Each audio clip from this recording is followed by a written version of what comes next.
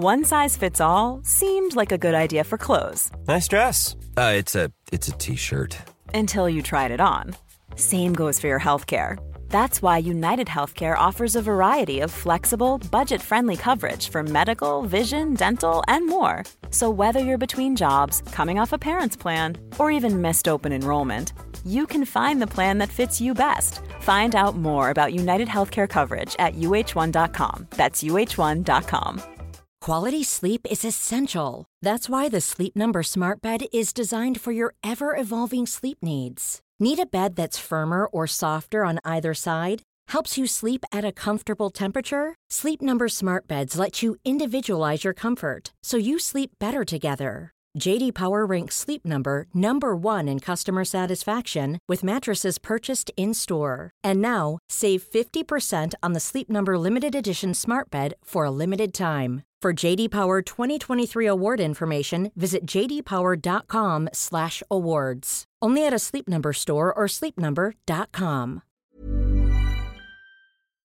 This podcast contains violence, adult themes, and material that may not be suitable for all listeners. Listener discretion is strongly advised. True North True Crime is produced on the traditional territories of the Coast Salish people.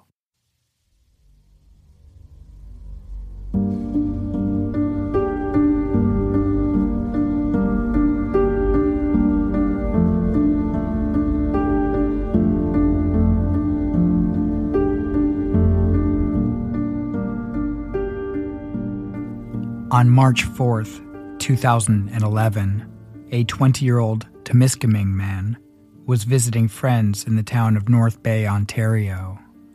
What was supposed to be a fun night out, drinking and partying together, turned into a more than decades-long mystery after he was never seen or heard from again.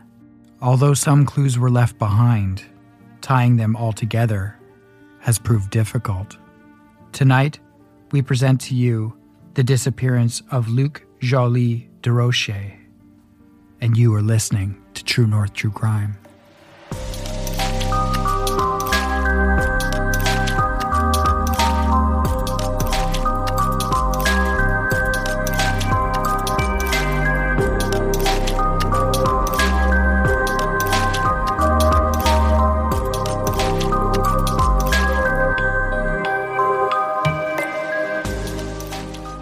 Hello everyone, and welcome back to True North True Crime, and thanks for joining us. As usual, we'd like to thank some absolutely lovely folks for keeping us caffeinated while researching this episode. We've got Rion, Jennifer, Kim, Juliana, Barbara, Kathy, and Tawanda. Thank you so much for buying us coffee, and if you'd like to donate to the podcast, you can do so at buymeacoffee.com/TNTCpod. True North True Crime is an independent podcast that brings awareness to missing people, victims of violent crime, and criminal court cases that affect Canadians. We are a two-person team with the goal of boosting these stories. We appreciate everyone who reached out in support of our recent episode about Cameron Collin. We hope some answers come soon for the Collin family. Also, we want to let you know that we do prioritize cases that come to us from family members or close contacts. So if your family member, friend, or loved one is struggling to get attention for a missing or murdered person, please reach out to us. There are many ways that you can participate if you don't want to be on mic or even on the record. Feel free to reach out to us at truenorthtruecrime@gmail.com. Okay, let's get into tonight's episode.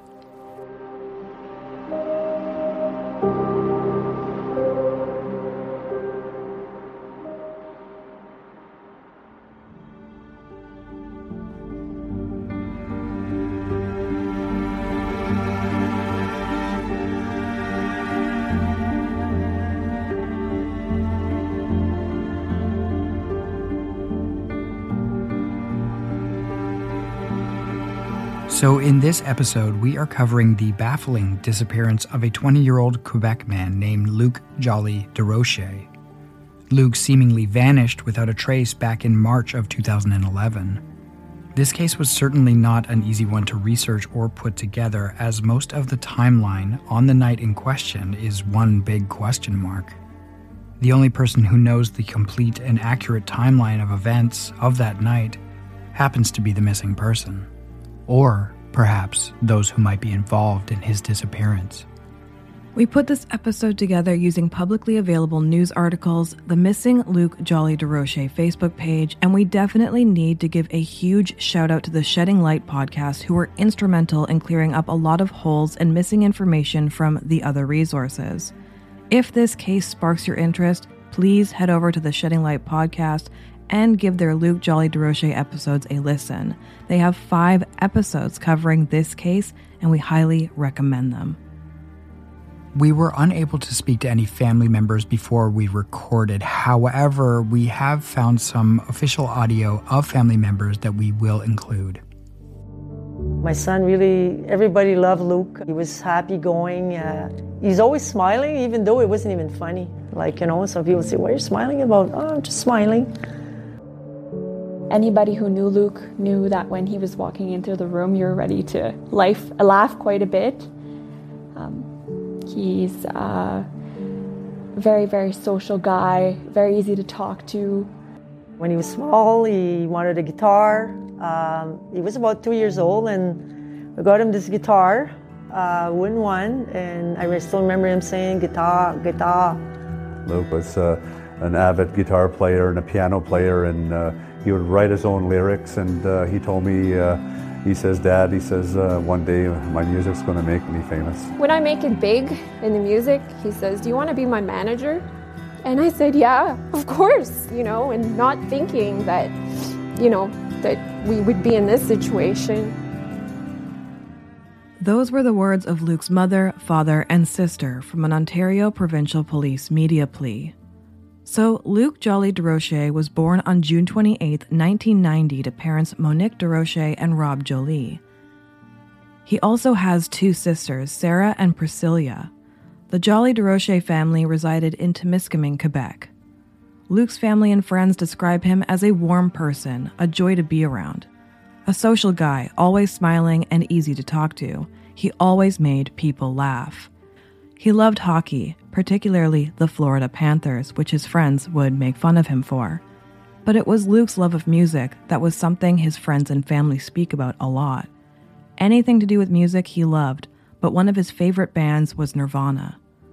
Luc himself was an avid and talented guitar player and singer-songwriter who wrote his own music. The family would often talk about his music making him famous one day, and as you heard, Luc even asked his sister if she would be his manager someday. So Luc was living in the small town of Temiskaming, Quebec, in 2011.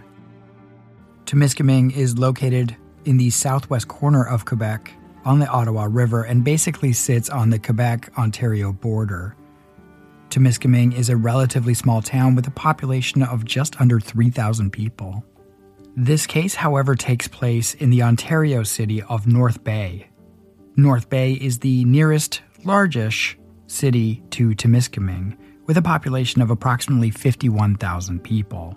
Known as the Gateway to the North, North Bay has an interesting history as being a very important military base during the Cold War. In fact, NORAD opened its Canadian Operations Center in North Bay.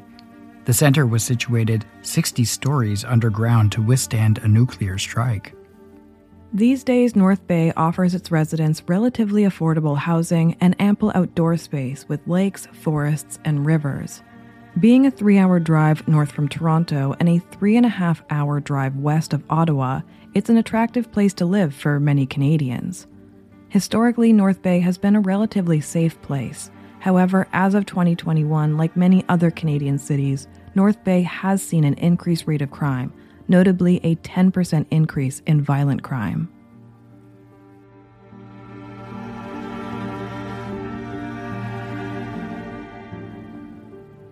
At the time of his disappearance, which was March of 2011, Luc was described as a 20-year-old white man who was 5 foot 8 inches tall and weighed about 150 pounds with a slim build.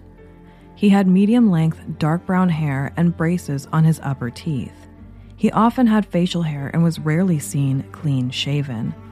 Luc was wearing a dark navy American Eagle peacoat-style jacket, dark blue jeans, and old New Balance black running shoes with green stitching. It is also believed that he was wearing a unique purple studded belt. Police are focusing their attention on this item of clothing as it has never been located. A photo of this distinctive purple belt will be posted on our Instagram. On the night of March 4th, 2011, Luke was visiting friends in North Bay, Ontario. He was staying overnight at a friend's apartment on Sherbrooke Street. This apartment was actually in a house that had been divided up into a few different residences. So present that night were Luke, two of Luke's childhood guy friends, one of whom was actually moving into the Sherbrooke apartment. There was also a guy-gal couple present that lived in the apartment together. Also present that night were 3 other young women. So in all, there were 4 women and 4 men present that evening at the Sherbrooke residence. The only person that night who was not previously known to Luke was the guy who was a part of the couple who lived in the apartment. So the group's plan that night was to pre-drink at the residence and then go out and bar hop in North Bay. We should note that there was a bit of a snowstorm pushing into the North Bay area on the evening of March 4th, 2011, and temperatures were hovering at or just below the freezing mark. Luke and his friends consumed alcohol at the Sherbrooke residence before heading out presumably on foot to the Main Street area. The area of Main Street where the group went is roughly about a 6-minute walk away from the Sherbrooke residence. The group first stopped at Blur nightclub, where one of Luke's friends was denied entry for being too intoxicated. The ladies in the group did reportedly get into the club and remained at Blur. The guys would try their luck across the street at Cecil's Brew House and Kitchen on the corner of Main and Wild Street in downtown North Bay. Luke and his friends arrived at Cecil's just before midnight and started to make their way inside the establishment. Luke was last in line of his friends and unfortunately would be denied entry as he was allegedly deemed to have been too intoxicated. Just over a minute later, he left alone. His friends would stay at Cecil's without Luke. Rob Joly, Luke's father, has watched the CCTV footage of his son being turned away from Cecil's many times, and he does not believe that his son was overly intoxicated, so no swaying or staggering or anything of that nature. Rob does not deny that his son enjoyed partying or that he wouldn't have been drinking, only that he did not appear intoxicated enough to warrant not being allowed into the establishment. The Shedding Light podcast interviewed the bouncer from Cecil's who was working that night and turned Luke away. He remembers the interaction he had with Luke and the group, and he mentioned that he watched them approach Cecil's from the street and that one of them was worse than the others, referring to one of them who seemed more intoxicated than the others. He then said 3 of them passed and 1 failed, and unfortunately it was Luke that failed. The bouncer also mentioned being surprised at how kind Luke was even when being denied entry into the bar. The bouncer to this day, whenever he sees anything about Luke Joly-Durocher, thinks to himself, what if I hadn't been such a hard ass? And it really hits him hard. The CCTV footage from Cecil's confirmed that Luke and his friends arrived at the bar at exactly 11:54 p.m. It showed him leaving the establishment alone and walking onto its patio, where he initially turned left before realizing he needed to go right in order to make it down the stairs onto Main Street. From there, footage shows him standing outside of Zoo nightclub, which was right next door to Cecil's bar.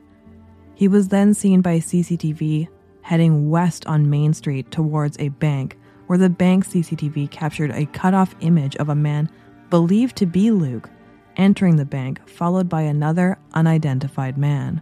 For 8 years, this was believed to be the last sighting of Luke.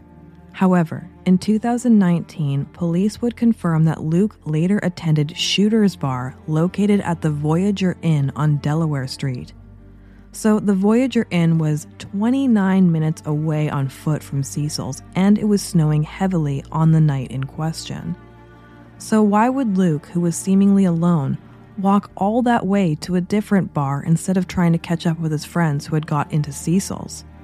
Unfortunately, no one knows the answer to this question. At Shooter's Bar, an employee recalled seeing Luke at around 3 a.m. on the morning of March 5th, 2011, just socializing with different patrons before obtaining a ride from at least one of the bar's patrons. No more information has been released about who he got the drive from. Witnesses have come forward from Shooter's Bar that night and subsequently been interviewed by the police. So before we move on, we need to talk a little bit about the bank sighting.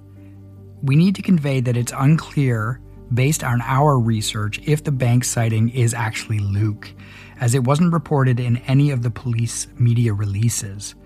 Keep in mind that this is a still photo, that this is sort of cut off in places, and it doesn't show a whole person. However, it was reported in a few news outlets as well as the general online sphere around this case, so we figured we should include it in our episode. What we do know, however, is that sometime in the timeline of Luke's night out, some of his items ended up back at the apartment on Sherbrooke Street. Because during the initial police investigation, the police found Luke's dark navy American Eagle peacoat style jacket, his keys, his prescription eyeglasses, and his phone all inside the apartment on Sherbrooke Street. Now, you'll remember that this apartment is where his evening began.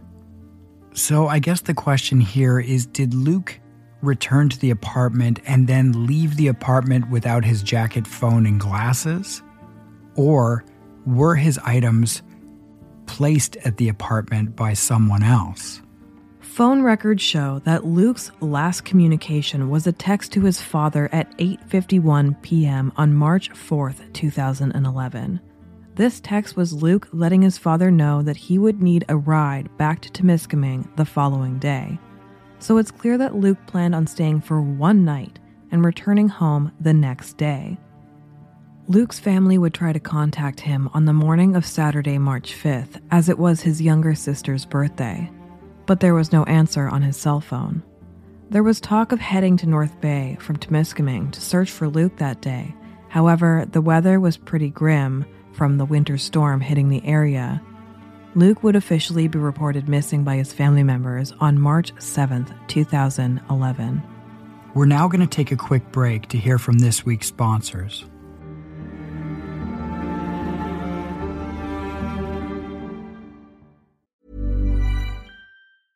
It's that time of the year. Your vacation is coming up. You can already hear the beach waves, feel the warm breeze, relax, and think about work. You really, really want it all to work out while you're away. Monday.com gives you and the team that peace of mind. When all work is on one platform and everyone's in sync, things just flow. Wherever you are, tap the banner to go to Monday.com. Burrow is a furniture company known for timeless design and thoughtful construction, and free shipping, and that extends to their outdoor collection. Their outdoor furniture is built to withstand the elements, featuring rust-proof stainless steel hardware, weather-ready teak, and quick-dry foam cushions. For Memorial Day, get 15% off your Burrow purchase at burrow.com/ACAST, and up to 25% off outdoor. That's up to 25% off outdoor furniture at burrow.com/ACAST.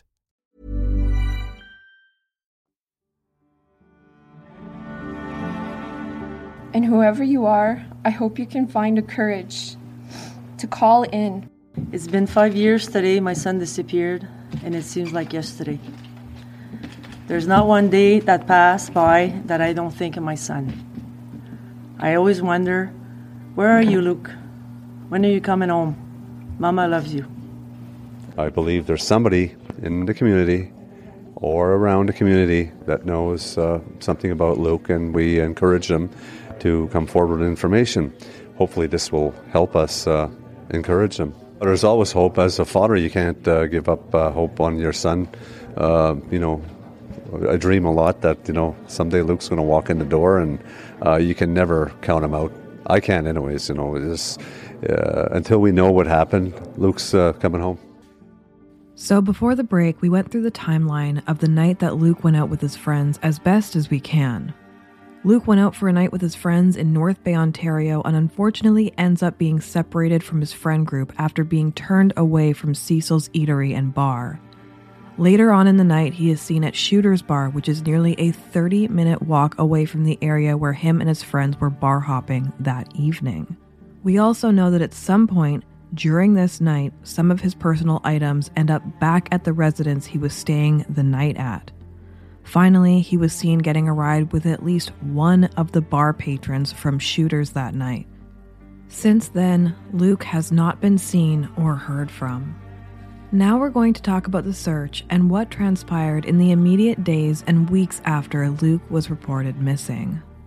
On Monday, March 7th, 2011, Luke's mom, Monique, arrived at the Sherbrooke Street apartment to search for her son. One of Luke's childhood friends, who we will call Ben to protect his identity, let Monique into the residence. Upon arrival at the apartment, Luke's phone was located. It was dead and not charging, and sitting on top of what is believed to be a speaker. Ben was asked to give everything of Luke's that was there. It was then that they located his coat and a hoodie, which was reportedly damp. When Monique brought Luke's phone home, she charged it in hopes of finding any leads as to where her missing son could be. When she powered it on, she discovered that no one had texted or called Luke from Monday, March 7th to Thursday, March 10th to check in on him. Luke's loved ones found the lack of trying to contact his phone from his friends to be alarming. It was on this same Monday trip to the residence that Monique learned that the couple who resided at the apartment had left for a pre-planned road trip to Florida on Saturday, March 5th, the day after Luke went missing. We will be referring to this couple as Laura and Greg to protect their identities. It is alleged that Laura actually later returned from this trip early by plane on her own due to her boyfriend Greg allegedly being violent with her. Once Monique and Ben had done a sweep of the Sherbrooke apartment, locating Luke's phone, hoodie, and a jacket, they took these items to the North Bay Police Department. The police only held on to the hoodie and jacket and let Monique know she could hold on to Luke's phone as there was nothing of interest on it, and if anyone tried to contact Luke, she could respond. Police would later take in the phone as part of their evidence. It is important to note that Ben only lived at the Sherbrooke residence on the weekends and would spend his weekdays back in Temiskaming where he worked. He would return to North Bay for the weekends where there was more going on. On Thursday, March 10th, 2011, Monique would return to the Sherbrooke Street apartment with Luke's sister Priscilla as well as a police officer. Ben, who lived at the residence part-time, gave them a key to access the apartment. This time they reported a lot of activity at the residence. The guys who lived in the apartment above looked to be cleaning their apartment's living room. They could be seen through the window moving stuff around. As Monique and Priscilla approached the apartment, the men from the unit above noticed them and came down to speak to them. Monique and Priscilla informed the men that they were looking for Luke and showed the men a photo of Luke. One of the men mentioned that he had seen Luke around in his circle, which Priscilla figures he meant his circle of friends. When asked if they had seen anything or knew anything, they said no. Another one of the men they were talking to was actually from across the street, and he mentioned they should look at another address, which turned out to be a house in the neighborhood with drug-related activity. Priscilla felt as though the guys were intentionally trying to send them elsewhere to get them away from the residence. When Monique and Priscilla went back into the Sherbrooke Street residence on March 10th, 2011, a few things were different inside the apartment. Laura and Greg's bedroom door that had previously been closed 5 days prior due to them being away on their road trip to Florida was now opened. This stood out to them as they were under the impression that no one had been in or out of the apartment since they had left on Monday when they initially searched the residence. The apartment was in disarray with open beer cans everywhere and general post-party chaos. It's reported that the apartment was a mess, with broken glass on the floor, the printer hanging off the desk being held by just the power cord, and candy hearts from Valentine's Day strewn all over. However, in the living room was the coffee table, which was pristine in comparison to the rest of the apartment. Sitting on the coffee table were Luke's Ray-Ban prescription glasses, a Coors Light beer bottle that barely even had a sip drink out of it, and Luke's necklace, which is described as a keychain holder on a lanyard. Priscilla said it was strange because it had been neatly placed on the table and looked like it had been staged. Monique asked the police officer that accompanied them if he was going to take any fingerprints. The police officer declined. When Monique confronted Ben about why he didn't give her the glasses and necklace when she had previously visited on Monday, Ben swore up and down that those items had not been there or he had not seen them when he looked on Monday. Monique and Priscilla did check out the aforementioned drug house, but they did not find anything. Then on March 15, 2011, a pedestrian contacted the police to report that Luke's bank card was found on Sherbrooke Street. Records would show that Luke's bank account was last accessed on the day he went missing, on March 4, 2011, when he withdrew $20 at roughly 2:30 p.m. Now, you'll recall from the timeline of the night that Luke went missing that there was a potential sighting of him at a bank's ATM, but there is no transaction record from that time frame.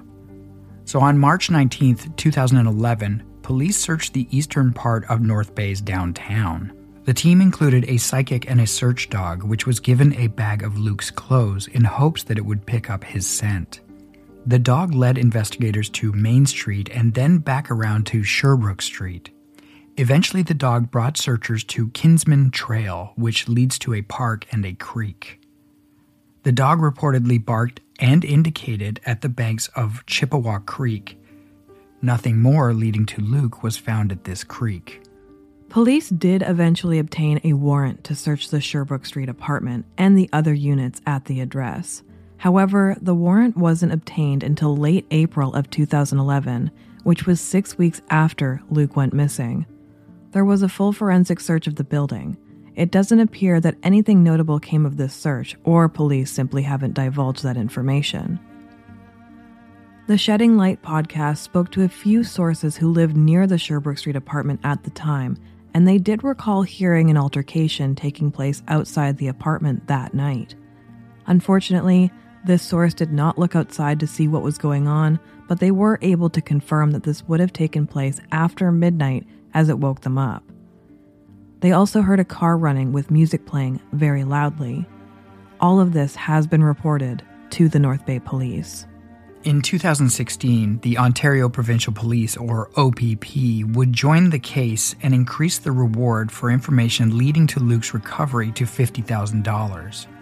That reward money has never been claimed and to this day is still active. It has been speculated that the group of men Luke was with on the night of his disappearance were brought in for statements immediately in the days after Luke went missing. They have all been questioned by police and allegedly were also given polygraph tests, which they are believed to have passed as no charges have been laid in this case. In the years since Luke has gone missing, there's been tons of tips that have come into police, most of which are helpful and have even led to the knowledge of Luke's last known location to have actually been Shooter's Bar. However, not all of the information that has crossed the police desk has been factual. On April 26, 2011, a 32-year-old woman who we will call Diane, as we don't want to give her any further notoriety, was arrested on an unrelated outstanding warrant, at which time she confessed to police that she had important information regarding the Luke Joly-Durocher disappearance. Danielle would claim that she witnessed Luke being beaten to death and was aware that he had been dumped near his home in Temiskaming. This tip would lead North Bay Police Service, Ontario Provincial Police, the Quebec Provincial Police, and the Centre of Forensic Sciences to search the Temiskaming area. They conducted countless interviews, polygraphs, and searches that reached a site in Temiskaming that required a dive team to search a lagoon. By October of 2011, it was becoming clear that Diane's story had inconsistencies, and she was caught giving contradicting information. Diane finally admitted the entire story was a lie. Luke's family was devastated.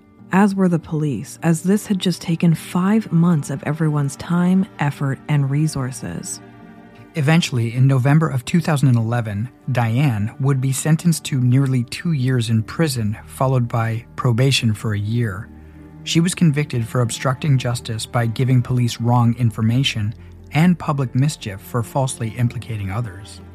Diane requested the court that she take part in a substance abuse treatment program, and she also asked the judge for assistance with her mental health challenges. Unfortunately, this would not be the end of false information in this case, as another person came forward saying that her ex-boyfriend had been responsible for Luke's disappearance. Police relatively quickly figured out that this person was also not being honest with the information she was presenting, and she was also charged in relation to her false statements. So we know that there are a number of theories and rumors that have swirled around online in the past decade since Luke first went missing. For the sake of time and not wanting to get completely bogged down in the rumor mill, we're only going to discuss 2 theories in this case. We would again direct our listeners to the Shedding Light podcast if they are interested in a more deep dive in the theories and rumors that surround this mysterious disappearance. So that being said, one of the more pervasive theories is that Luke may have drowned in Lake Nipissing. The lake runs parallel to Main Street where Luke and his friends were trying to bar hop that night. For those, like ourselves, who aren't familiar with the area, the lake is about 1 block away from Cecil's. The idea behind this theory is that Luke was intoxicated enough that he accidentally fell into the lake and drowned. Now, there's no real evidence to back up this theory, other than the fact that Luke was within walking distance to a body of water. Folks who are from the area discount this theory being possible for a few different reasons. One of which would be that the lake was frozen at this time of year, being it was still winter, and a large winter storm had just come through the area with freezing temperatures and a significant amount of snow. The next being that this lake is very popular with ice fishermen in the region, and in fact people come from all over to partake in the ice fishing that the lake offers. They point to the unlikelihood of someone not noticing disturbances in the fresh snow if someone were to have fallen in the lake or any broken ice. Luke's father, Rob, spoke previously about his belief of a more sinister theory. He believes his son perhaps owed money to somebody and that they had arranged to meet that night on Main Street. He suspects that the pair went to the bank to withdraw the money that was owed, but Luke realized he didn't have his bank card. At this point, the pair returned to the Sherbrooke Street apartment to search for his debit card, which would explain how Luke's jacket, hoodie, and glasses were found back at the residence, but Luke was not. Rob suspects that when the person who was owed money realized that Luke wasn't going to be able to locate the bank card and therefore not be able to provide the money owed, that Luke was then abducted and tragically murdered. Of course, Rob maintains that his theory is just speculation, but it is what he believes possibly happened to his son. Luke's disappearance remains unsolved to this day. However, police say that the case is still active and they continue to receive tips from the public weekly. All of these tips are logged and looked into. Police have questioned numerous people and cleared many folks from being suspects in Luke's disappearance. We highly encourage anyone who thinks they have even the tiniest bit of information regarding Luke Joly-Durocher, even if it doesn't seem like it would immediately be helpful, to reach out to North Bay Police Service at 705-497-5555 and select option 9 to speak to a police officer, or visit them in person at 135 Princess Street West in North Bay. If you'd like to make a report or offer a tip anonymously, you can reach out to Crime Stoppers at 1-800-222-8477, or you can submit a tip online at nearnorthcrimestoppers.com. Police say that the public has been astronomically helpful in this case. I just want to know where my son is. That's what I want. I just want my son back. It gets harder to hope, but I really wish that you, if you have an answer, if you know where my brother is, let us know. Give us some closure here. Asking you to do the right thing and to pick up the phone and help us with this. tell us what happened, because we do deserve that. So please, if you have any information, contact the police, Crime Stoppers. Luke's father, Rob Joly, continues to put up missing posters of his son in the North Bay area. Unfortunately, they are also routinely taken down. So he's taken to using a ladder to place them higher and out of reach, but not out of sight.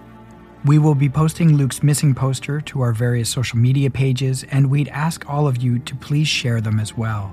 Luke's family, friends, other loved ones, and the greater communities of North Bay and Temiskaming deserve answers in Luke's disappearance. We ask that you share Luke's story, whether it be by word of mouth or by sharing this episode. Please get Luke's story out there. The last known sighting of Luke Joly-Durocher was in the early morning hours of March 5th, 2011 at the Voyager Inn in North Bay, Ontario. At the time of his disappearance, Luke was 20 years old. He had medium-length brown hair and brown eyes. He had braces on his upper teeth. He is 5 foot 8 inches tall and weighs about 150 pounds. He was wearing a dark blue American Eagle peacoat-style jacket, a zip-up hoodie, dark blue jeans, a purple studded belt, and old black New Balance sneakers with green stitching. If you have any information at all regarding Luke Joly-Durocher, you are asked to contact the North Bay Police at 705-497-5555 or anonymously with Crime Stoppers at 1-800-222-8477. Our hearts go out to Luke's family and friends, as well as the communities of North Bay and Temiskaming. We hope that some answers come soon. Our intention with this episode was to add another tool to the awareness campaign to help find some answers. We know that there is already a strong online presence for this case in missing groups on social media. People share posters and posts about Luke quite a bit, and we hope this continues until he is found. That's all we have for this week's episode. Thank you so much for listening. Please check out our Instagram for photos of Luke as well as maps of his last known locations on that evening. Again, we'd ask our listeners to join the Missing Luke Joly-Durocher Facebook page to keep updated on this case and to provide the family with much needed support. We will have that link to that page on our show notes. Our producers on True North True Crime are Vicky W., Barbara B., Colleen, Giraffe 3000, Melanie E., Sean D., Alberta Bly, Carolyn Moore, Kelly Donahue, Jimmy Hankins, Shandy, Jessa, Sarah Burgett Weston, Louise Rickshaw, Lisa Marie Helm, Thomas Ernst, Maureen, and Jesse Dwayne Ryan. If you would like to be a producer, hit the membership button on buymeacoffee.com/TNTCpod. You'll hear from us again soon for another episode, so until then, stay safe, everyone. Stay safe.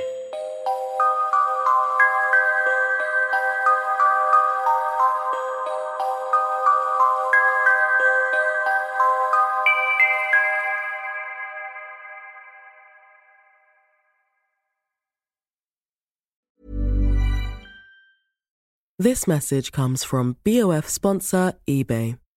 You'll know real when you get it. It'll say eBay Authenticity Guarantee. And you'll feel it. Maybe it's a head-turning handbag, a watch that says it all, jewelry that makes you look like the gem, or sneakers and streetwear so fresh every step feels fly. eBay gets it. So look for the blue check mark next to that thing you love. And be confident that every inch, stitch, sole, and logo is checked by experts. With eBay Authenticity Guarantee, you can trust that feeling of real is always in reach. Ensure your next purchase is the real deal. Visit ebay.com for terms.